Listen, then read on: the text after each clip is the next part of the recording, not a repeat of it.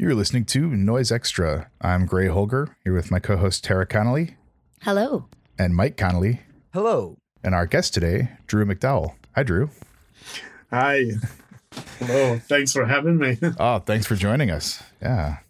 Very excited to talk to you, as you've been part of the experimental underground scene for decades upon decades now, and have had your hands on so many different things. And as the day we're doing this interview is the official release of your new box set on Deus Records, Lamina, which is a collection of your solo albums and some odds and ends, some live performances, some cassette stuff, the Hey City Deluge cassette, and a couple other things. So really nice overview of all your solo work. Yeah, it's I kind of can't believe it's finally out, because this has been a long process. I mean, this was supposed to come out in 2020. I mean, we've been talking about it. Deus and I, Gibby and Ryan and I have been talking about it for years, and just, I was like, well, no problem, we'll do this. And it just became, the more that I tried to do it, the more kind of analytical it became. It really felt like some kind of deep dive into the psyche, because it's like creative process for me is, all about bringing the psyche to life, but in in a fairly unexamined way. It's like I let it be the fuel for the creative process, and then once I'm finished recording, I generally don't dig through the archives that much. So like having to go through, and I certainly some stuff there that I spent a long time deciding whether to put in things that were like really personal, things that I recorded at moments of personal crisis and illness. Not to get too like heavy or heady, but it was like what I thought would be a quick process ended up literally taking years. And thankfully Gibby and Ryan were like at least patient. I mean, I don't know, they might have been like, cursing me behind my back, but they were very patient with me. Ryan came over and like helped me, at least, have a first pass at sort of organizing the material, and of which then I completely just pulled it apart and, started at the beginning again. Yeah, well, I mean, it sounds like an easy task. Compile your albums, your recent works, and throw some extra stuff in there, right? But then when you start looking at all of it, thinking of the other things, I mean, you went so far as there's sort of 2 extra discs in here of material that has been added to it, and each of your solo albums are pretty different from each other. I mean, there's a clear progression from starting at Collapse up to Agalma. Yeah, techniques and ideas keep expanding within the work, so it's a massive box set, and I encourage any of our listeners hearing this to pick it up from Deus, or Drew, if you have any shows coming up, grab it there. Thank you. And you also had some new artwork done for this box set for the unreleased discs in the box. Yeah, Rosemary Johansson and Colin Fletcher did the we kept the original 4 album artwork, on the CDs, but they did an encompassing box set that was just really incredible. I mean, I'm absolutely astonished by how good it is, and like I like that they use the inside of the box as well, to create as part of the artwork as well. It looks really nice. It looks like a nice object. I saw the proofs, saw the mock-ups, was part of the process and all the way through. But then once I had the physical object in my hand, I was kind of stunned. I was like, oh, this is a really beautiful thing. It kind of makes me, that idea of this sort of tangibility of something. I mean, I get like the whole download thing, it's, I don't have anything against it, but sometimes when you have a tangible object in your hand, it definitely is it's a different experience. Yeah, it's a good and impressive energy to have that physical object. Yeah.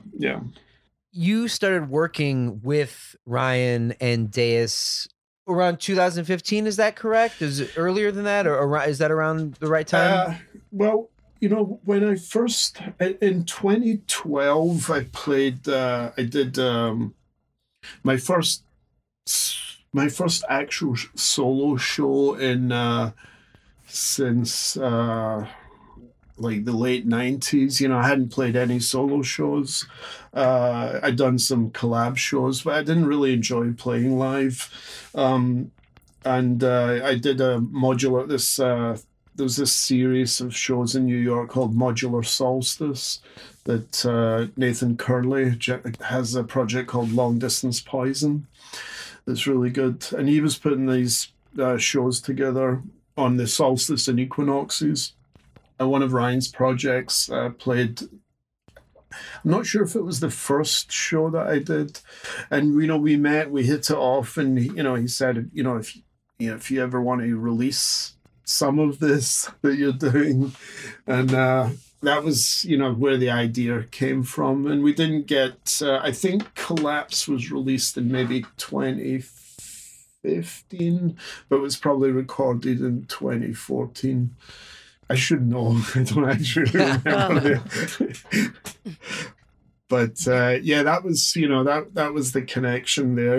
We just we really sort of hit it off, and I've been with Deus since.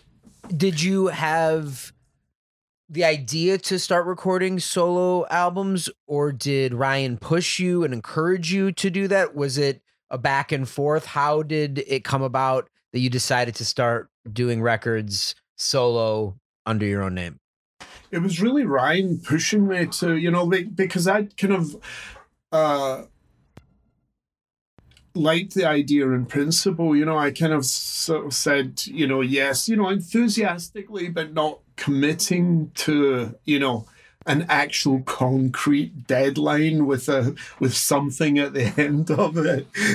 Saying yes can be very easy. Like, that's the way to do it. That's the first step. That's my MO. And he just wouldn't, he wouldn't let up. He kept asking. I mean, in a nice way, in a good way. Just encouraging me to in a very encouraging way. And it just came about through these early live shows. I wanted to capture what I was doing then, and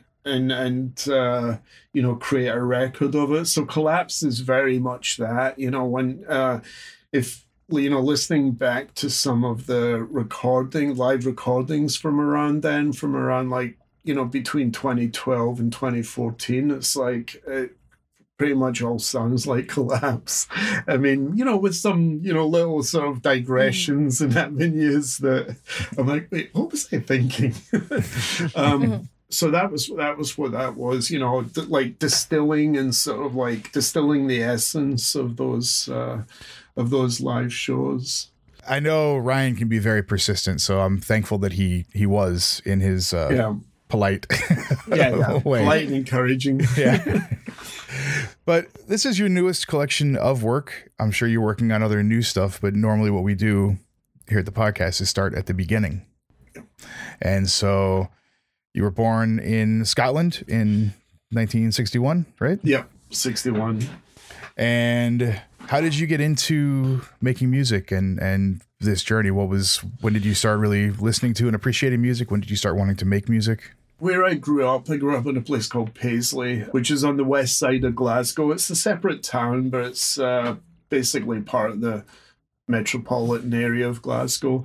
It's a weird place. It's kind of I visited there recently just to come to terms with some ghosts, and it's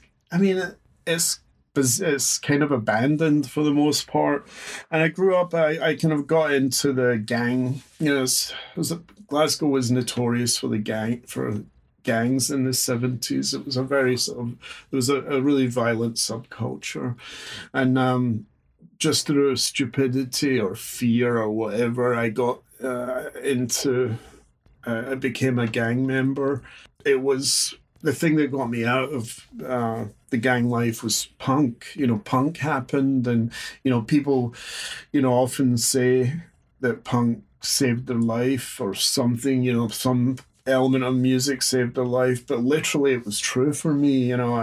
People were getting killed around me. My best friend, who took me to my first punk show, was murdered a few weeks after that. Everyone who went to the punk shows was forming bands. It was like just part of the culture in a way that we never really sort of seen before, or I hadn't seen before. It was like a very exciting time, and I remember going with it was me, my ex-wife Rose. I mean, she wasn't even my wife then; she was my girlfriend. We'd only been dating for a couple of months, and this other gentleman, this other guy, Ian Hillcoat. We went to 2 shows pretty much in short succession. One was it was the Clash and with Suicide support. Oh wow! At the Glasgow Apollo, and I think it was in 77, and wow, holy cow! And it might have been early 78, and Suicide it just blew my mind. I mean, the Glasgow punks hated it. They were just like, it was the closest that I've seen a show. It was basically a riot was happening, and someone threw a hatchet on stage. Whoa. And many years later, I ran in Detroit. I ran into Martin Rev there, and I told him about this story, and he was like, "I've been telling this story for years, and no one believes me." And then he was like, "Who brings a hatchet to a gig and throws it at the band?" And I was like, "I saw it. I saw that hatchet flying through the air." And wow. luckily not, but it came close to hitting Martin Rev. But anyway, so afterwards, we were like, "Oh my God, this is insane. This is we the Clash couldn't care less. It was just pub rock as far as I was concerned." But Suicide was magical. And then also a few weeks either before that or after that, around about the same time, we also saw the Ramones. And the Ramones, again, it was just this is just, we don't want to make music like the Ramones, but just, just the simplicity and just the rawness, even though that they were kind of inhabit the same universe technically as the Clash. They were just real. The Clash were just some rich kids, LARPing, playing at being, street, and of course, like the Ramones. So, yeah. I mean, the Ramones, seeing the Ramones and Suicide back then, I can't believe it. Yeah, those are just that era, two of the greatest. How could you not form a band? Right.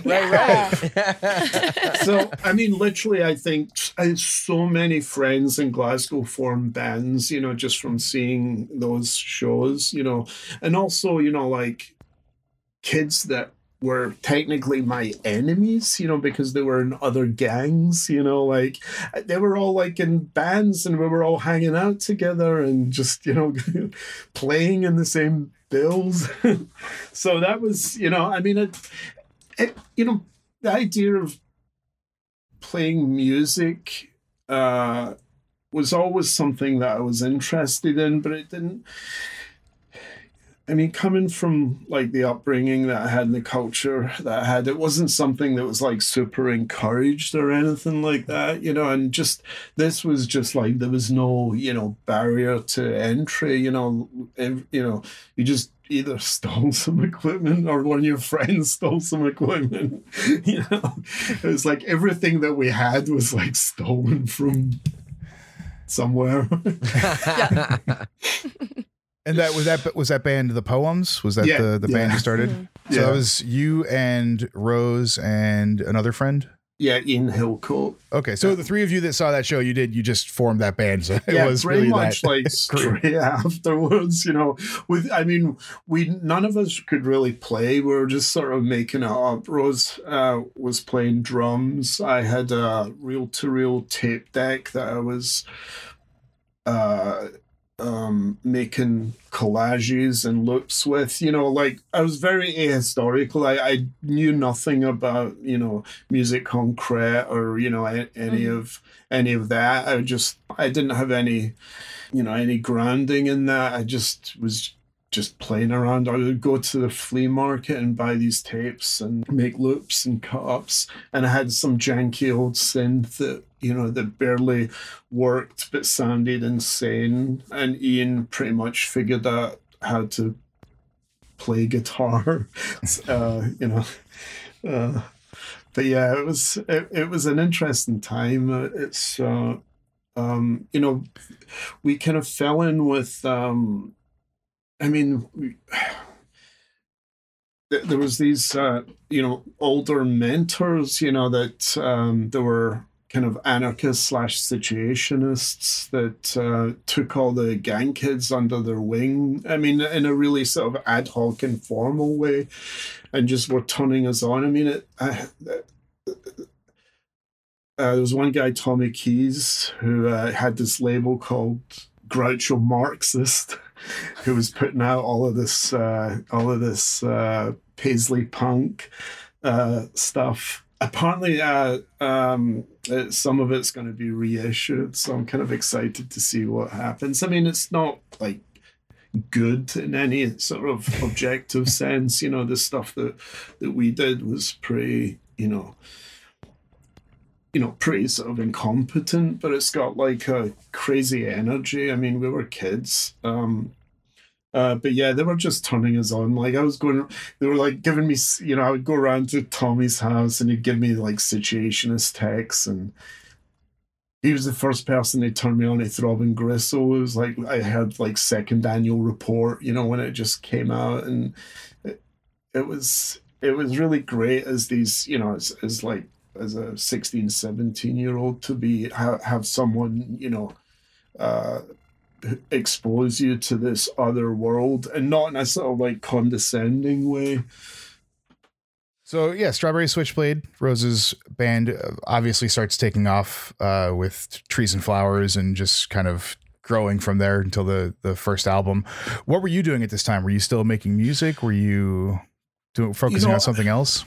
I was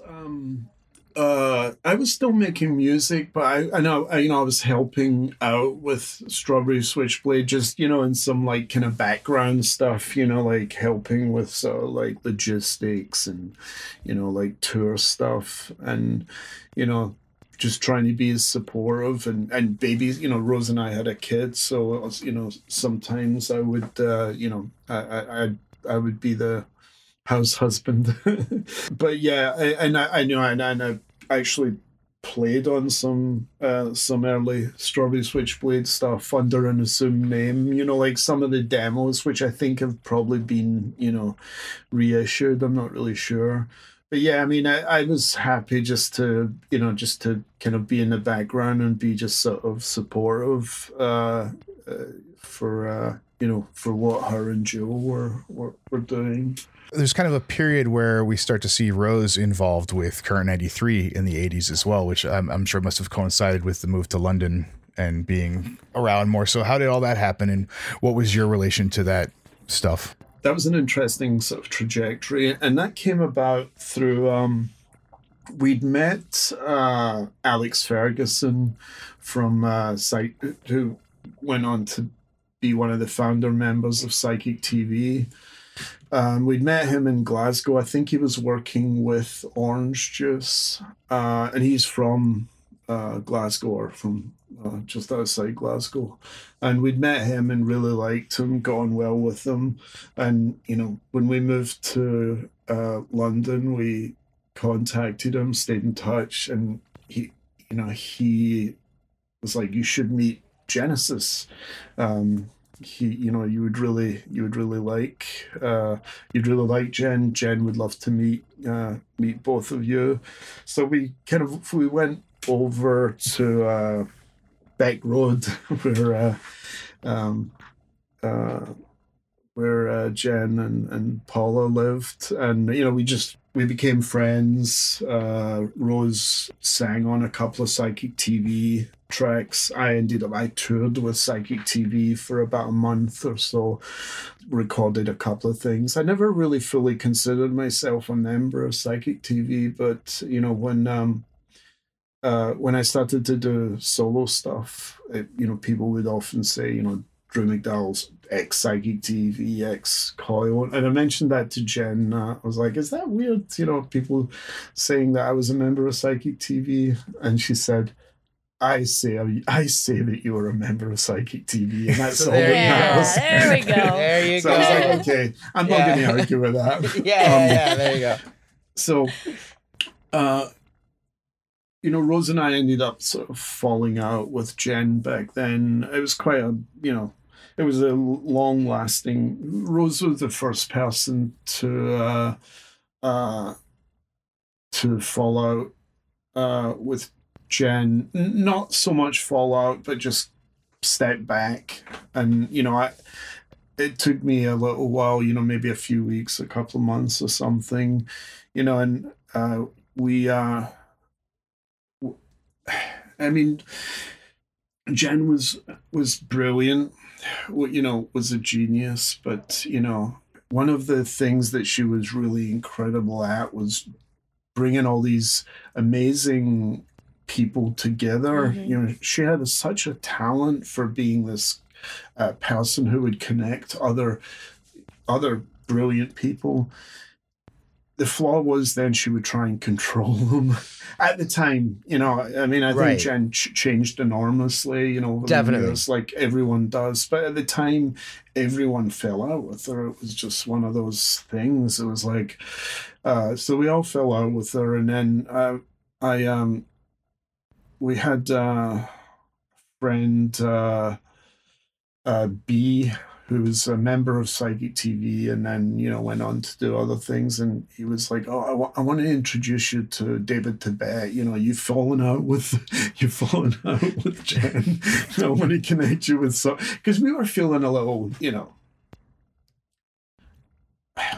not traumatized, but there's something, there's an intensity. There was an intensity of the relationship, Like leaving a cult or something. Yes. Yeah. And that's, a bit like that, there was definitely a bit of a sort of like shock from it so B introduced us to David, and both Rose and I got on really well. There was a real meeting of the minds with Tibet, and especially with Rose. Rosie's relationship, sort of creative relationship with Tibet, lasted for a long time, and is probably still continuing in some ways. I'm not exactly sure, but I'm sure it is. And so when was all this happening? Was this like 84, 85 or 85? Yeah, 85, 86, I think. Okay. Yeah, probably early 86. Actually 85, probably meeting. I think we got involved with Jen probably late 84, early 85, and then with Tibet like late 85. Right. And Strawberry Switchblade must have been taking up more of Rose's time then too, with the album coming out in 85. Right. That seems like a pretty high point for the project. It was, but yeah, it was taking up a lot of her time, but also,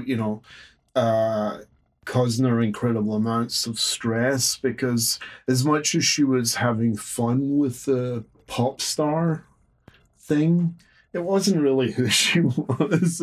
She was just a fucking weirdo, in a good way. Rose is like one of the strangest people that I've known in my life, and I say that with love, absolute love. Of course. So to, but she loved the whole playful aspect of being a pop star, but she hated the banality of it, you know, like, and by I mean the banality, just the crappy compromises that you have to do, you know, it sounds, especially back then, you know, in the early 80s, it sounded, you know, I think we're all probably aware of just what kind of pressures can be brought to a young person, especially like a young woman, you know, like all of the insane, you know, like pressures that industry brought, and the way that their agency was, the way that the industry tried to drain them of agency, you know, tried to like take away their decision making, and also just kind of like tried to push them in particular directions, you know. So I think this, you know, where those stress fractures started to appear was, appear to people that knew her, were, you know, as she was really just, blowing up. And, you know, she would just do stuff just to be contrarian and piss everyone off. And so you guys, you know, have moved away from Jen, but did you remain in touch with Sleazy and Balance, or did you get back in touch with them at some point? What was your relationship with them around this time? Sleazy and Balance had already left Psychic TV before we knew Jen. So I think it was pretty much, you know, Tibet, Sleazy, Balance, and B had sort of stayed friends with them, but wasn't a participant anymore. But I think Tibet, Balance, and Sleazy all left pretty much at the same time, and that was before we knew that we'd met. So I didn't meet Balance, since it was Tibet introduced me to, pretty soon after meeting David. He introduced me to Jeff, to John Balance. Right. Everyone called him Jeff. Jeff was his real name, so, you know, Is that how you always referred to him? Was Jeff? Okay, Jeff. Yeah. Never called him John, you know. And what about Sleazy? Peter or Sleazy? Peter or Sleazy. It was interchangeable. Okay, so with him it was okay. Gotcha. It was, you know, you usually just shorten it to Sleaze. Awesome. Or Peter, you know, Peter or Sleazy. But so Tibet took me to meet Jeff in a Italian coffee shop in Soho in I think in 86, and you know, it was just this incredible strong connection just right from, you know, just from the first second that I met him, you know, like I connected you know, really really deeply with, and I just, you know, from then on, you know, we were just like, you know, very close friends. And then he invited me over to their house in Chiswick, and I met Peter then, and again, you know, became really close with both of them. But when you met them, must have been right after or around when Horse Rotivator was releasing. It was just before. There was when they were recording Horse Rotivator, because in the there was a little insert that came with it, and, you know, they gave a shout out to Rose and I, you know, just thanks to Drew and Rose, which is nice. I was like, oh shit, especially Horse Rotor literally being probably in my top 5 favorite albums of all time. It's perfect. You know, to have have a name check, have a thanks, you know, and it's like, oh, it's so like close to my heart, you know, not on the album, of course, but, you know, just being like name checked on it. You know, at heart, I was just a Coil fanboy. I can sympathize. Horse Rotivator, of course, being such a heavy record and steeped in death, the death of their friends, the dealing with the AIDS crisis at the time, and a lot of the laws and stigma about homosexuality, especially coming from something like Scatology, which was them finding themselves and, you know, again, turning shit into gold, right? They were taking this and applying it as magic, as alchemy, and putting these intentions forth. And Horse Rotivator continues to do that. And there's so much heaviness in the record that while it's a just beautiful record and wonderfully put together and recorded and everything, it's also a really sad and dark record, which is easy to forget when we've been listening to it for 20, 30, whatever years, right? Oh, very much so. And I'm glad you brought that up, you know, because it does become a little decontextualized, you know, through time and just, you know, the softening of time, you know, that we don't, you know, realize and it's good that you gave it the context of, you know, like of the AIDS crisis, which was just killing so many people, you know. I mean, it was ripping through the world, you know, and ripping through this sort of cultural world of London, of New York, of, you know, and you know, the album was very much, even though it's not overt, it's not, you know, it doesn't say anywhere that that's what the album's about. I mean, it was very much birthed, you know, birthed through that, you know, them losing so many friends in such a short period of time, and, you know, because of that, it's an album then that allows you to explore death and all of its, you know, all of its facets and all of its causes and all of its consequences, you know. And it's really interesting. I think that, you know, that one song that is you know, the cover, you know, the Leonard Cohen song, Who by Fire, is just like, oh my God, they give it such I mean, the song already has all the gravitas in the world, but, you know, their cover of it is just, I mean, death and all of its, you know, complexities. And and just a year before too, right, doing a cover of Tainted Love, which obviously the Gloria Jones version originally, and then sort of famously again covered by Soft Cell, Mark Allman, who of course would work with Coil and be good friends with, but you know, proceeds of that being donated to AIDS Research Foundation and stuff too, is like the Terrence Higgins Foundation. That's one of the first record releases or anything of its sort to be donated to that. I mean, it was, again, like not even too long after we were going from GRID to AIDS, right? So this is still like very early in AIDS awareness, and I'm sure that losing friends and loved ones to it and trying to do something about it, even in the limited way, right? Because it's not like Coil was Aerosmith or something, where this is a very small underground thing still. And the video for Tainted Love, I mean, which got, you know, famously just banned, you know, it's like, why would you ban something? It's like something like this that's basically not, you know, it's not sugarcoating. It's basically someone visiting their lover in their deathbed, and it's like so fucking dark. I mean, it's not like without, you know, aesthetics, but it's not aestheticized. It's like, it's pretty much like the, you know, just the horror of AIDS. It's like, fuck it, you know, that should be shown, you know, like kids should have been shown that in their classroom, right? But I mean, it was like just the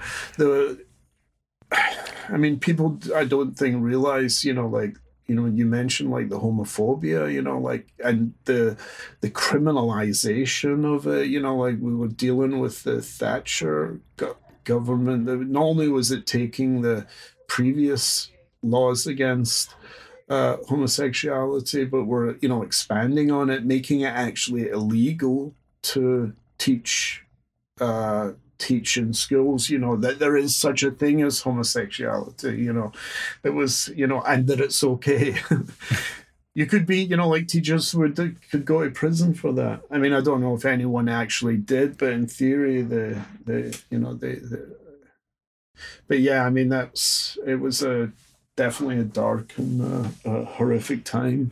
So around this time, did you start doing any sonic work with them? I know it wouldn't be until the 90s that you were officially a member, but were there any experiments before you did become an official member of Coil? Yeah, I mean, we I think the first, because we got very, very much into the Balance. Sleazy and I got pretty much at the same time got really enthusiastic about, the emerging club culture, acid house, techno, all of that, that started and that at least for us, we became aware, in the UK got sort of like started in the spring and early summer of '88. People were like listening to these records that were getting made in like Detroit, Chicago, and New York, and bringing them over and playing them in British clubs, and we were just absolutely mesmerized by it. So we started to go to these clubs. This was before it even became a bit, when it was still underground, when it was like 50 to 100 people all just like out of their minds. And so we were like, let's so we wanted to do a take on this, just this. So we got together and jammed. I don't think it's ever been heard. I'm probably super grateful that it hasn't, but we did some crazy speed fueled actually, probably now it would sound fairly like contemporary, because it was like way faster, way faster than techno or house music was, the norms then, the 120 BPM. This must have been like, closer. This was definitely about 180 BPM amphetamine fueled techno. I don't know even know if you could call it techno. It was just insane. It was probably more like techno of Butthole Surfers. If someone had described techno to the Butthole Surfers, like, go make a techno record, but you can't hear it. There is an interview in this Conversations with Coil collection that mentions, I think Balance says that like you were making some acid house techno tracks with them in as early as '88. Yeah. Before joining. I think it's from around the time that you were kind of officially a member, which there's a couple of interviews in there that kind of focus on the stuff happening at that time, the Born Again Pagans era. Yeah. I haven't read the book yet. I have Mark Pilkington gave me a copy when I was in London a few weeks ago, but I'm looking forward to reading it. Yeah, I mean, there's just so much in here, and I was on the like Coil mailing and discussion list in the 90s, where they were both present in advertising and selling off releases and all of this stuff. And so a lot of interviews, a lot of news stories, they would even post stuff. You're talking about the stigmatism and the stuff, even carrying into the 90s of the sort of homophobia that was going on in the UK and stuff that was happening there that they were affected by, or like crazy news stories that you were like, being in the US and being younger at the time, it's like, I can't imagine what that happening or what that must be like. I mean, one of the most horrific things was the tattooist and piercer, Mr. Sebastian. He was someone, one of the, I think Sleazy unacknowledged, it's very unacknowledged, but he was someone who was basically one of the first people to introduce what was basically a very underground gay phenomenon into sort of, so genital piercing was something that, that he was getting, something that was very much just in the, an underground gay culture thing, BDSM adjacent. And then he introduced that to Jen, and, it sort of, through that it became fairly mainstream, but and I don't think a lot of people know that, that's where it was the fascination of like, oh my god, this band Psychic TV, they've got like genital piercings, they've got and that was, it got picked up by the wider wider subculture, not the wider culture, it was still subculture back then in the 80s. I mean, even in the research book, Modern Primitives, right? Like that's there's stuff on Jen in there. Yeah. And it was Sleazy who introduced Jen to that. Through Alan Oversby. So Alan was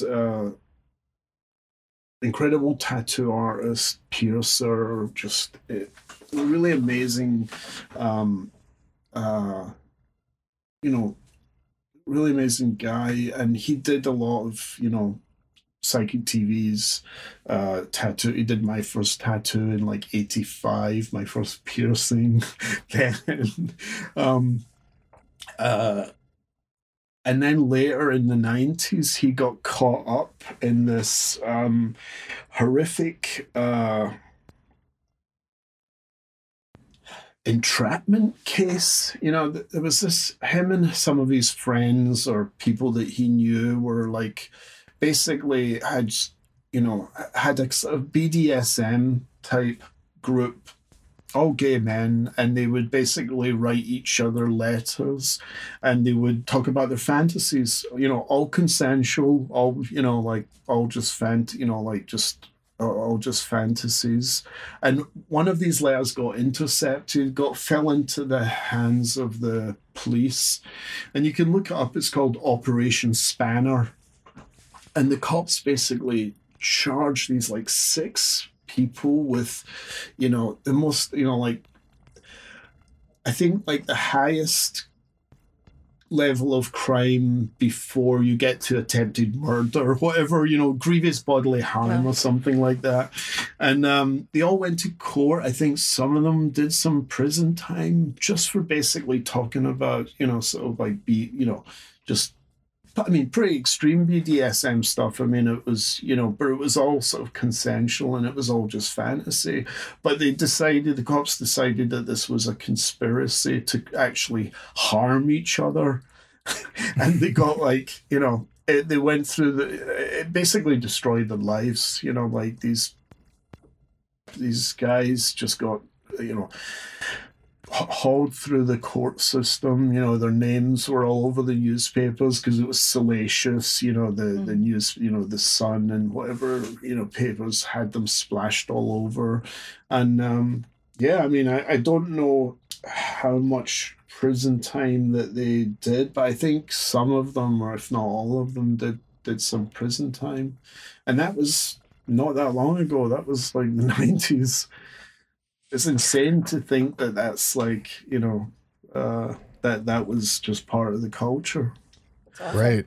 So around this time too is when they're going to start working on Love's Secret Domain. And obviously we think of Coil, Sleazy, and Balance are forever the central figures, but there was many rotating cast members, as you were one of them.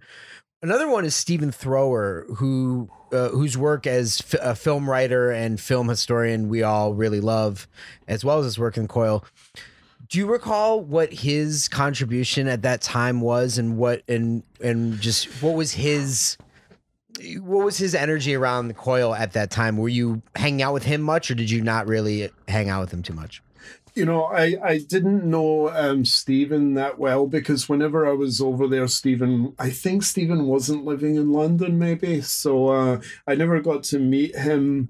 And, the friendship was just sort of, was over time evolving. And I wasn't part of, I was asked to be on Love's Secret Domain, and they were recording, or at least on Windowpane.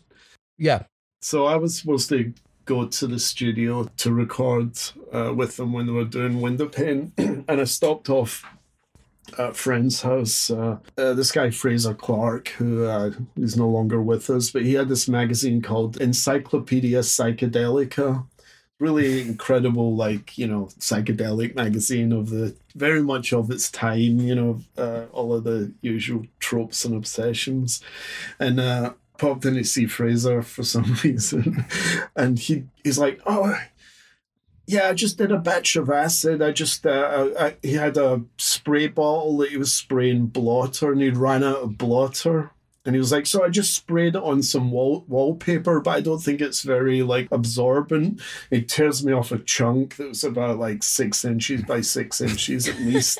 He was like, yeah, I mean, you're definitely going to have to take quite a, I don't think it really absorbed, so you're going to have to take a big chunk. So I take a chunk of this wallpaper as I'm heading to the studio, and then my next coherent memory is I'm in Glastonbury. I'm at Glastonbury Festival, and I'd ran into some friends, somewhere in London, and they'd, like tripping off my head, and they were like, I couldn't remember where I was supposed to be. And they were like, come with us to Glastonbury. We climbed the fence, got into Glastonbury. All of this, I don't remember. I just remember being told it afterwards. But my first coherent memory is just coming to Glastonbury and seeing all of these tents around me and like, what the fuck? And then like going crazy because I couldn't find my tent. I didn't have a tent, but I was convinced that someone had stolen my tent amongst these thousands of tents. One of these tents was mine that someone had taken from me. So I was like climbing into people's tents and was like, is this my tent? So I never was on window pane, but in the it could have been a Sister Track wallpaper. It could have been window pane and wallpaper. Of course, Yeah. But it was a private performance. Yeah, somewhere either on the sleeve or in the etched, in the etching and the beside the label, it says, thanks to Drew for almost being on the record. Oh, I'm gonna have to look at this. I'm gonna have to pull out the CD and see if I can find that. Somewhere on the on either on the cover or on the physical record itself. Hey, who was playing Glastonbury? I don't even remember. I don't remember anything Simple about Minds? it. Was it? Can you imagine? I'd have been the insane person running on the stage, talking about the Faust tapes. If you just listen to the Faust tapes, everything would have been so much. As the bouncers are like getting me in a headlock, dragging me off. But yeah, that would have been my first probably official Coil release if I hadn't taken that huge chunk of wallpaper. So, Love Secret Domain comes out first, U.S. available release, right? It's on Wax Trax. It's maybe got an appeal to the industrial music that's happening more in the U.S. and the Wax Trax scene as well, with its strange rhythms. Although I think a lot of those people also didn't know what to do with its lyrical themes and a lot of the darkness and more experimental and ambient works on that record. Latin percussion and weird spoken vocals and tons of psychedelia. Do you remember how that record was received at the time, or if it did anything for them? Was the profile raised then? Was there anything going on behind the scenes with that? It was kind of disappointing for me because I would play it to friends that were part of the, this sort of, that were into this, that were into rave culture or, into thinking that they would the weirdness of this would just create like an affinity. And again, it was probably another one of those litmus tests, one of those, Faust tapes type litmus tests. A lot of people were like, oh, I don't get it. Why are you letting me hear this? And that was disappointing. People that you thought that would like it, that didn't. I mean, of course, many people did. I mean, but it wasn't really the as many as at least at the time, many of the techno and acid people. I think some of the deeper heads, that were listening, at the after parties and the chill out zones, that it was getting played. I mean, I definitely had a few friends that did really appreciate it, but yes, some of them, it was just like it went right over their heads. Well, just a few years later will be your first sort of official Coil appearance, right? With the Coil versus Elf first Dark Ride and NASA Arab 12-inch. Yeah. And so how did that come about? Was that did you make that before you were sort of, I don't know, officially in the band, and then that was the invitation, or was it like, you want to be in the band, let's record this thing? Yeah, I think it was pretty much, they asked me into the studio to do it, and, it was like, and this is you going to... Actually, yes, it was after that. It was after I did it. I think it went so well that they were like, that they asked me to be part of the band. And around that same time, I think they were working on the Angelic Conversation stuff too. Is that right? The soundtrack for the Derek Jarman thing, or maybe a little before then? Yeah, I think that was a little before then. I wasn't, obviously wasn't involved in any of that. And I'm getting a timeline. I'm a little hazy on the timeline. Yeah, I think that would have been before. I was definitely a little bit. That was a bit before then. But, and I think one of the, part of the impetus of asking me to be, I think they'd gotten sort of like bogged down in the whole Backwards, the album that, because at the same time they were trying to record, and they'd been recording Backwards for at least a few months. I wasn't invited to be part of the sessions. I think they were, I said bogged down because that's really where it felt like, they'd been given a ton, a budget, by, it's like nothing, it was Trent Reznor, nothing through Interscope. So it was like big label budget, with this idea that Coil could be this,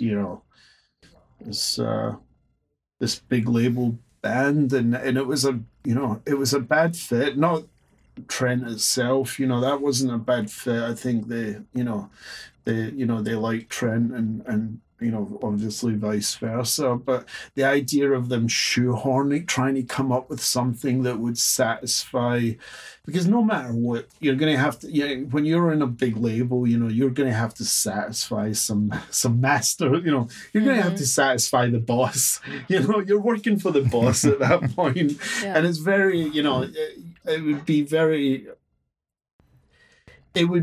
I just don't see Interscope taking a Coil record and saying, yeah, this is exactly what we want, Right.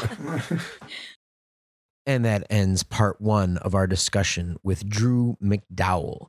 Stay tuned next week for part 2, when we get into Drew's time in Coil and we go through all the albums he was on, all the way through to his current solo output. So thank you so much, Drew, for taking the time to sit down with us, and look out for part 2 next Wednesday. You have been listening to Noise Extra. Noise Extra is brought to you by Chondritic Sound, a home to noise artists for over 20 years, by Verdant Weapons, maker of quality contact microphones and noise devices, and by our Patreon supporters. You can find our Patreon at patreon.com/noiseextra, and your support really helps. You can find us on Instagram at Noise Extra, on the web at noiseextra.com, 1 E in those, and on Twitter at Noise Extra, with 3 A's at the end. Thank you for listening to us and to Noise.